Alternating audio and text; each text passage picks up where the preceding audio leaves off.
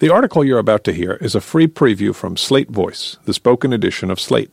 If you'd like to listen to a daily selection of the magazine's best stories, handpicked by our editors, join Slate Plus. Find out more at slate.com/voice. The House Republicans are trying to force the DACA issue. Immigration advocates try an end run around Paul Ryan.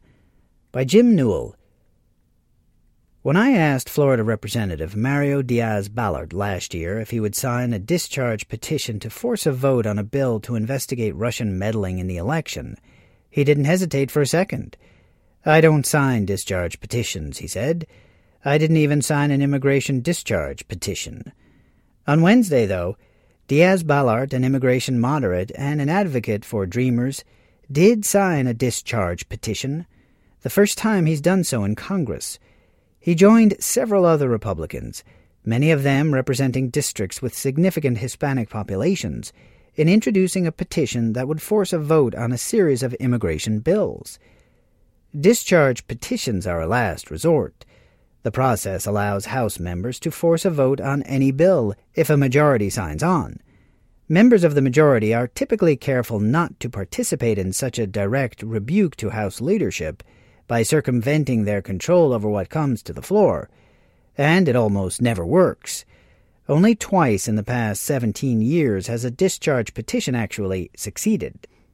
But immigration advocates are getting desperate. House Speaker Paul Ryan and Majority Leader Kevin McCarthy, hostage to hardliner elements within their conference, haven't called up any bills to address the crisis for Dreamers that President Trump sparked when he announced the end of the Deferred Action for Childhood Arrivals last year. The moderate Republicans behind the discharge petition are tired of waiting when it's not clear anything will happen, and they're forcing a rare confrontation with leaders over the thing leaders value most: control of the floor. The petition currently has 18 Republican signatures, and would need about a half dozen more to get a majority if nearly all Democrats signed on. It's not something you take lightly, Diaz-Balart told me Thursday. The reason he broke his long-standing rule to sign this one, he said, is in part because of its respectful structure. In this case, the discharge petition would force an immigration debate, rather than require a vote on one particular bill. The process would be governed by a Queen of the Hill rule, which would allow for votes on 4 different immigration measures. The one earning the most votes would be declared the winner.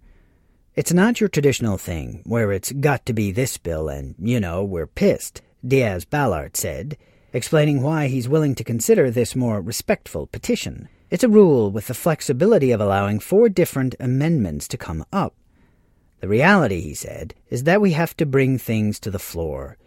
Both Diaz-Balart and Pennsylvania Representative Ryan Costello, a Republican moderate who is not seeking re-election, and has also signed the petition, use the same term when describing the strategy to me, that it's not anti-leadership, and that they have the utmost respect for Ryan and McCarthy and their leadership abilities. I don't view it as anti-leadership, the way that some other members think that it is, Costello said. If you want to get something to the floor and it's not getting to the floor, that's a way to do it. He compared what moderates are doing as a less draconian method for forcing an issue with leadership than, say, far-right Freedom Caucus members threatening to overthrow the speaker. But doesn't leadership view it as anti-leadership? You'd have to ask them, Costello said, and thought for another second. I think part of being leadership is setting the floor calendar. This is disruptive to that. Leadership does seem to think that this is anti-leadership and would rather it not be happening. We never want to turn the floor over to the minority, Ryan said at his weekly press conference on Thursday. And what I don't want to do is have a process that just ends up with a veto. Ryan said the goal is still to come up with one immigration bill that would be able to get Democratic votes and earn the president's signature, though progress toward that goal appears to be non-existent. Going down a path and having some kind of spectacle on the floor that just results in a veto doesn't solve a problem, he said. The spectacle that Ryan dismisses would be allowing the House to work its will on a given issue, a process that, in the distant past, was considered a healthy legislative process.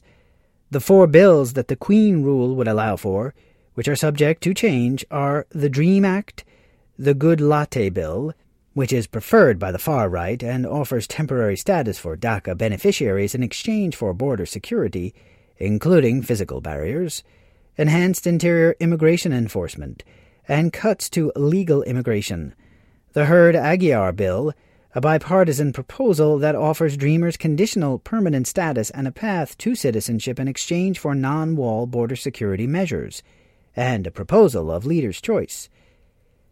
That's a wide gamut, but as Ryan implied in his own comment, it's obvious enough which would be crowned as queen, the Hurd-Aguiar Bill, which currently has 29 Republican and 30 Democratic co-sponsors.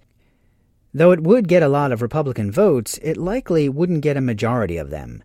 When Ryan became Speaker in 2015, he promised the Freedom Caucus that he wouldn't bring to the floor any immigration bills that didn't have the support of a majority of the majority. It's hard to know what kind of persuasion techniques leadership is employing to whip its members against signing the petition, but the effort seemed to lose some steam on its second day. Though 17 Republicans signed on Wednesday, only one new Republican signed on after the House held a series of votes on Thursday morning. Each additional pickup will be harder than the previous one, and the disapproval of leadership may have reached some potentially swayable members. I believe in our process. New York Representative Dan Donovan told me. Donovan is currently in a heated primary with ex-con former Representative Michael Grimm for his Staten Island seat, but he's not signing the petition. I signed the letter asking for the bills to be brought to the floor, but I believe in our process, he said. Donovan and other members who said they were trusting the process sounded almost like athletes recovering from stubborn injuries.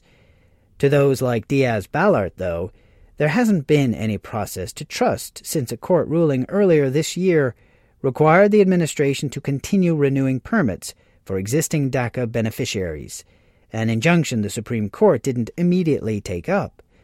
If nothing else, he said, this discharge petition is the pressure point that kind of went away after the Supreme Court didn't act. And I was happy that it gave some more time to the DACA recipients, he continued. On the other hand, it took away all pressure here.